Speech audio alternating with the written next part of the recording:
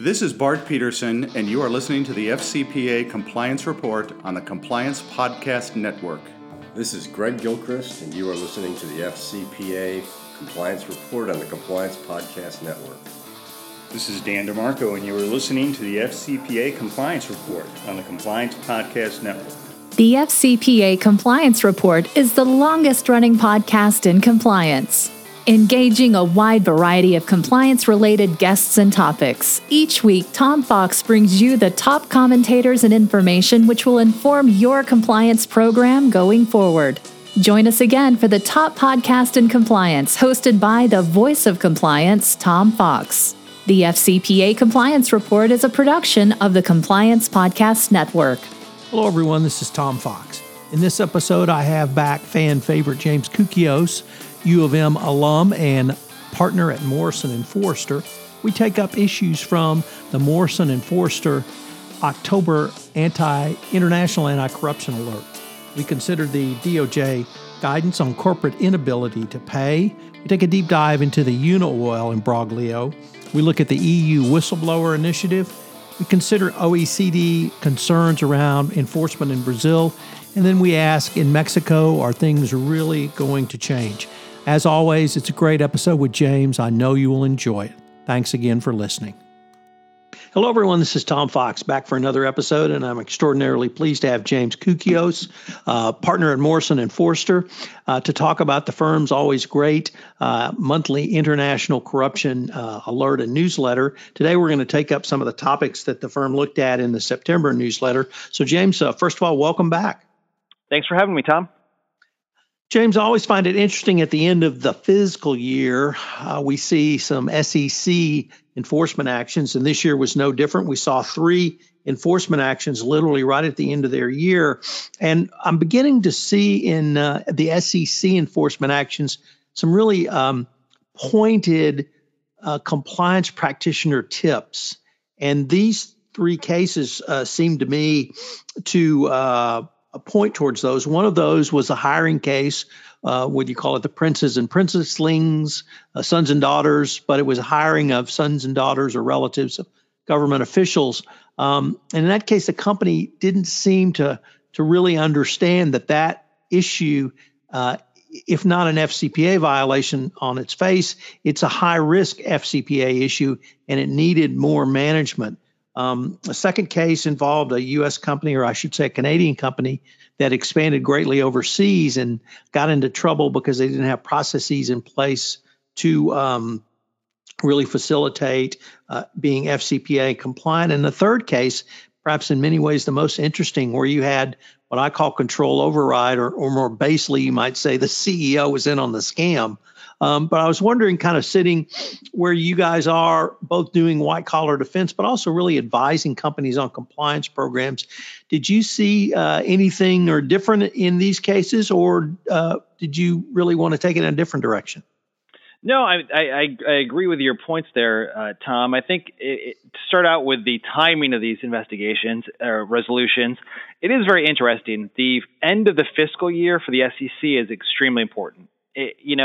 For DOJ, it was always the end of the calendar year, and you might see DOJ bring additional resolutions in December. But for the SEC, it's really the end of the fiscal year. I don't know precisely why. I think it probably has something to do with appropriations or their money or justifying their budget for the year. But you always do see a spate of resolutions in September, the end of the fiscal year for the government, when the SEC tries to bring a lot of cases. These are interesting. I mean, none of the 3 have DOJ analogs, or no DOJ parallel resolution. So these really are, in many ways, even if there were anti-bribery charges, and I can't recall if any of them did, but these are much more compliance related.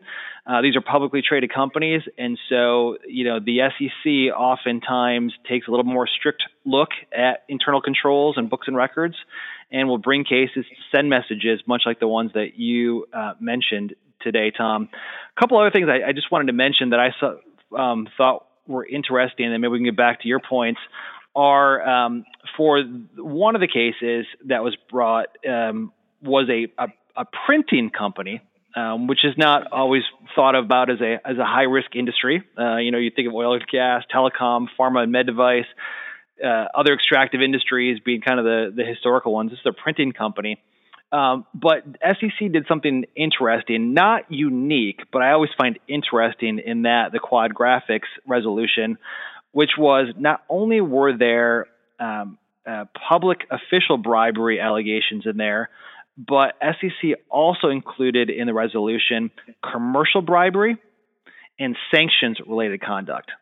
Again, not the first time we've seen that, but it really just does go to show that the SEC takes a very broad perspective on compliance and their ability to reach many different kinds of compliance failures, alleged compliance failures, through the use of the books and records and internal accounting controls provisions. So with the three cases, I thought, as I think we both saw and have seen, they provide some really interesting information, and I thought really helpful and pointed tips. But the next question I had for you, or issue I wanted to raise rather, is one that may have significant implications in the future, and that is a restitution case brought under the auspices or brought in the connection with the OCSIF FCPA settlement. And while this case may be very unique and stand on its own without really setting a precedent that a lot of other companies could use, I think the fact that the Africo company who has sought restitution successfully survived a motion for summary judgment or a motion to dismiss, and now the Department of Justice has actually come in and suggested, said that they agree with the applicant's position that restitution is due. And I was really very interested in what your take is, not only on this case, but perhaps even more what it means going forward.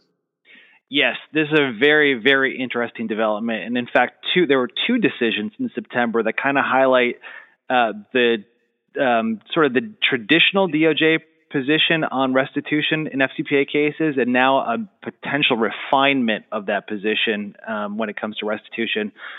So as a starting point, you got to think about the legal basis for restitution in any case. And one of the things that you need to have in order to have a restitution order is there has to be an identifiable victim. And the problem with FCPA cases is it's hard usually to say that one particular person or one particular company was harmed as the result of an FCPA violation.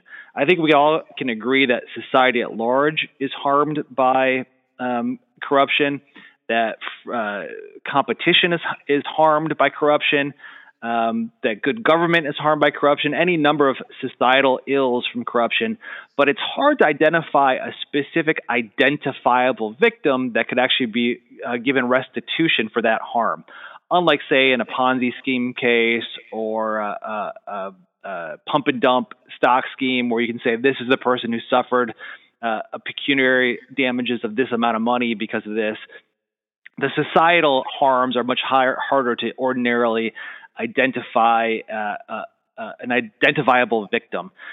Oftentimes when these restitution claims are made, it's by an instrumentality of a foreign government. We've seen that a couple times. Several years ago in Miami, the state-owned telecom of Costa Rica called ICE tried to make a restitution claim saying that Alcatel, they were the victim of a bribery scheme when Alcatel allegedly paid a bribe to one of their the ICE officials in order to take illegal actions that harmed the company. DOJ argued then that ICE was actually facilitated the corruption, was corrupt itself, and therefore really could not be considered a victim under the statutes. And it was a complicated procedural case, but that viewpoint essentially prevailed. In just recently in September, there was a very similar decision again in Miami, where Ecuador's state-owned oil company made a very similar claim, saying that a defendant in that case owed them restitution because he allegedly bribed a Petroecuador official that caused Petroecuador harm. And the magistrate judge in Miami said DOJ took a position again that Petroecuador was corrupt, facilitated the corruption, and could not be considered a victim.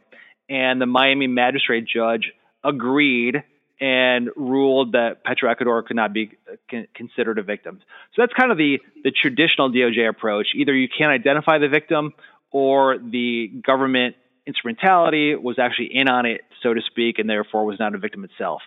Now, that brings us to the ACSIF, which is a very interesting development, because there the argument was, and I'm going to oversimplify, the alleged victim there once upon a time owned mining rights in a specific mine in the Democratic Republic of Congo.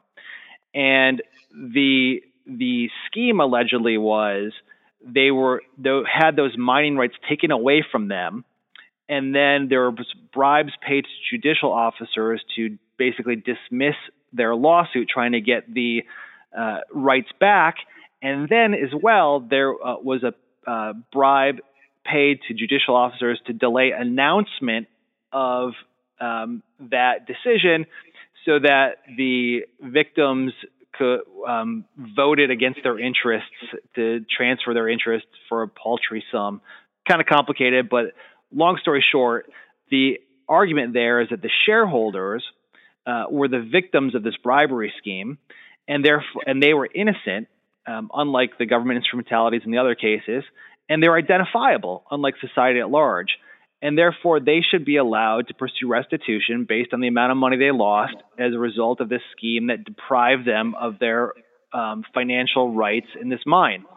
And DOJ actually initially opposed it. They actually agreed with ACSIF that they should not be considered victims, the shareholders, and opposed it. But a judge in the Eastern District of New York said, no. These are actually identifiable victims. They've showed causation, and they are to be considered victims under the statute, and therefore they are entitled to restitution. And the judge remanded it to remand is the wrong word, but sent it back to the parties to do further briefing on how to calculate the precise harm that the shareholders suffered as a result of that. As you said, jumping ahead, we're talking about the September newsletter, but just recent developments after September, DOJ has come back and said, Judge, you're right. It's not as much as the shareholders say they were entitled to, but they are entitled to several $100 million of restitution. So that's all a long way of saying, very interesting development. We may have found, and DOJ may agree with this, that there is a relatively narrow set of cases in which there can be restitution to a narrow set of victims of an FCPA violation. I think it's going to be, if this case is an indication, it's going to be more where you can find a private company, private citizen who is identifiably harmed by the FCPA violation. The interesting thing is, does this create a slippery slope? So, for example, if I bid on a tender for, let's say, a railroad construction project in Africa, and I lose that because my competitor paid a bribe to get it, am I now an identifiable victim who is entitled to restitution for being deprived of that gain? It's it's somewhat speculative, and so that might be a reason to deny restitution in that case. But at the same time, maybe the ACSIF decision and potential policy change by DOJ opens that up. And so what all that means, and this is a very long answer to your question, Tom, what all this means is that when companies are considering resolving a matter with DOJ and SEC and potentially other jurisdictions, they can't just think about the money they have to pay to the governments in those situations, but they may also have to think about the fact that a judge might decide that there are also identifiable victims, and there might be monetary compensation that has to be paid on top of those penalties and disgorgement paid to the governmental authorities. So, James, in another podcast, I want to take up the guilty plea by the former CEO and COO of Unaoil, the Ahsanis. But one of the things that struck me in the criminal information that was released was a lengthy list of companies that had done business with the Ahsanis and allegedly used them to pay bribes. And it identified with some specificity, without naming the entities, where the company was headquartered and where the bribes were paid. And it struck me as that could also be a very valuable list in the context of this OCZIF matter for private companies, privately held commercial organizations, not countries or state-owned enterprises, who lost out on tenders, lost out on business opportunities because of bribery and corruption, to at least explore the possibility of bringing a claim similar to Africo, because they may be able to specifically identify lost business opportunities or business opportunities lost to bribery and corruption of those companies identified in that criminal information. I agree. That's going to be more difficult. There's something a little bit more speculative potentially about saying I lost out of this and therefore I lost this amount of money, whereas the deprivation of mining rights, maybe you can say it's a little more definitive. But absolutely, this opens up the possibility for restitution claims, litigation based on this. So it's going to be very interesting to watch this develop. What position does DOJ take? Were they kind of forced into it in this particular case by the judge? Do they actually have a change of heart in this? And is there going to be a private right of action or some attempts to find a private right of action for these kind of claims? It'll be very interesting to watch. I found this to be really one of the most fascinating developments, and I really like the fact that there are the two decisions, kind of back to back. One showing the historic government instrumentality viewpoint where DOJ opposes it, and this new potential way for private companies to seek restitution. Very fascinating development. I guess I'm an FCPA nerd, but it'll be really interesting to watch this develop over the next couple of years. Well, I certainly am. So I've thought about this a lot. And the other thing, and you touched upon this in your remarks, that companies, or at least counsel to companies, need to start advising companies, hey, this potential restitution claim is out there, and you may not have to reserve for it. You may not have to do a lot, but you at least need to think about it in the context of your overall FCPA settlement going forward. Absolutely. So, James, there was one other development listed in your September newsletter that I've really been intrigued to ask you about, and that was some remarks by SEC Chair Jay Clayton lamenting the perceived lack of international anti-corruption enforcement efforts. Now, for our listeners, let me remind them that this client alert is entitled Top 10 International Anti-Corruption Developments for September 2019.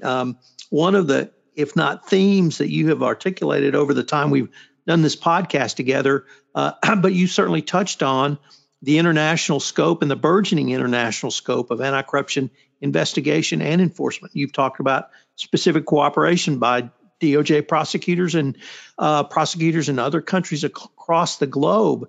So I was, I guess, befuddled by these comments by Chairman Clayton, and it's just not, I guess it's something I don't see. I see an increased effort around international anti-corruption efforts. So teeing that up, what are your thoughts? I agree. This was a little bit puzzling to me as well.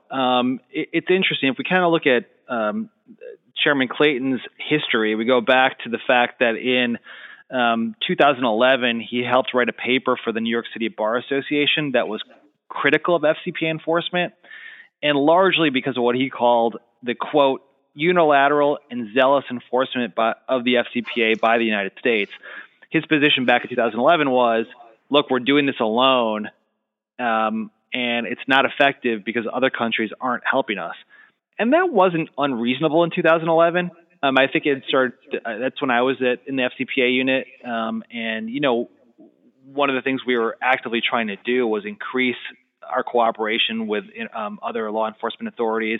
I think the OECD has gone a long way towards that. I think we really did change that, and other countries became more open to that. So it wasn't an unreasonable position in 2011, but my feeling is that the terrain really has changed since then. And Chairman Clayton seemed to think so as well in 2017 when he was going through the nomination process. He was asked about that paper, and he said that, and I'll quote again, that his observation was that non-U.S. enforcement agencies, quote, appear to be more prevalent, unquote, in anti-corruption enforcement than they had been when he worked on that paper. So it kind of seemed like he had turned a leaf, that he had recognized, what I saw, what we've talked about, which is there has been a lot more international cooperation in the anti-corruption sphere over the last decade. And then these comments did seem to come out of nowhere to a certain extent, at least for me and you, because it seemed to be going backwards in time. I do wonder, it was a little bit of a nuanced argument.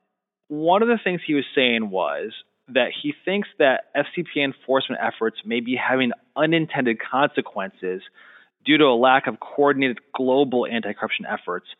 And so he emphasized that he did not want to change SEC's FCPA enforcement stance, that they were going to continue to vigorously enforce the FCPA.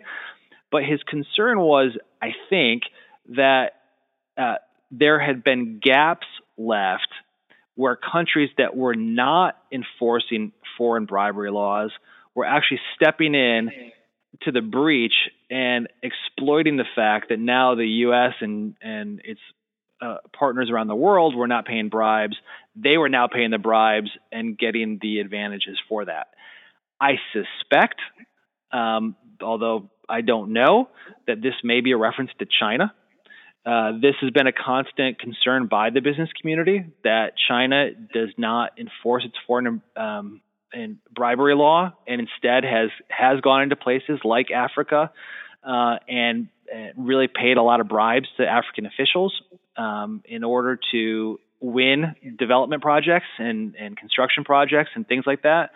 That U.S. and other Western countries and kind of the big countries other than China and Russia have backed off of because they're not paying the bribes.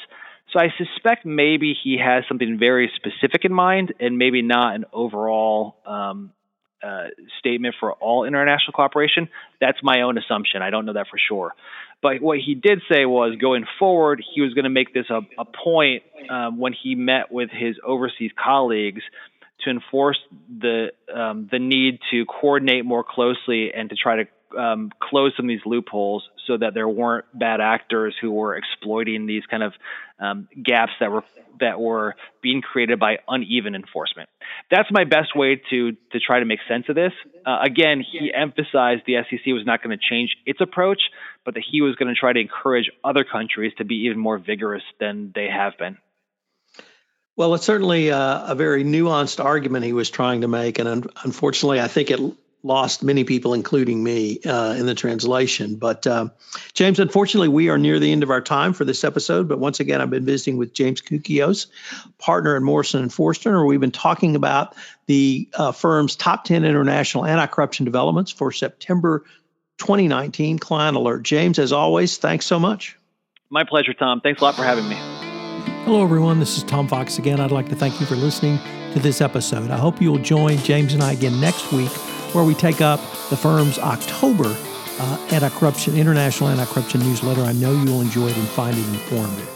Thanks again for listening. I hope you will check out some of the other podcasts in the Compliance Podcast Network. The FCPA Compliance Report is a production of the Compliance Podcast Network and a proud member of C-Suite Radio. Thanks again.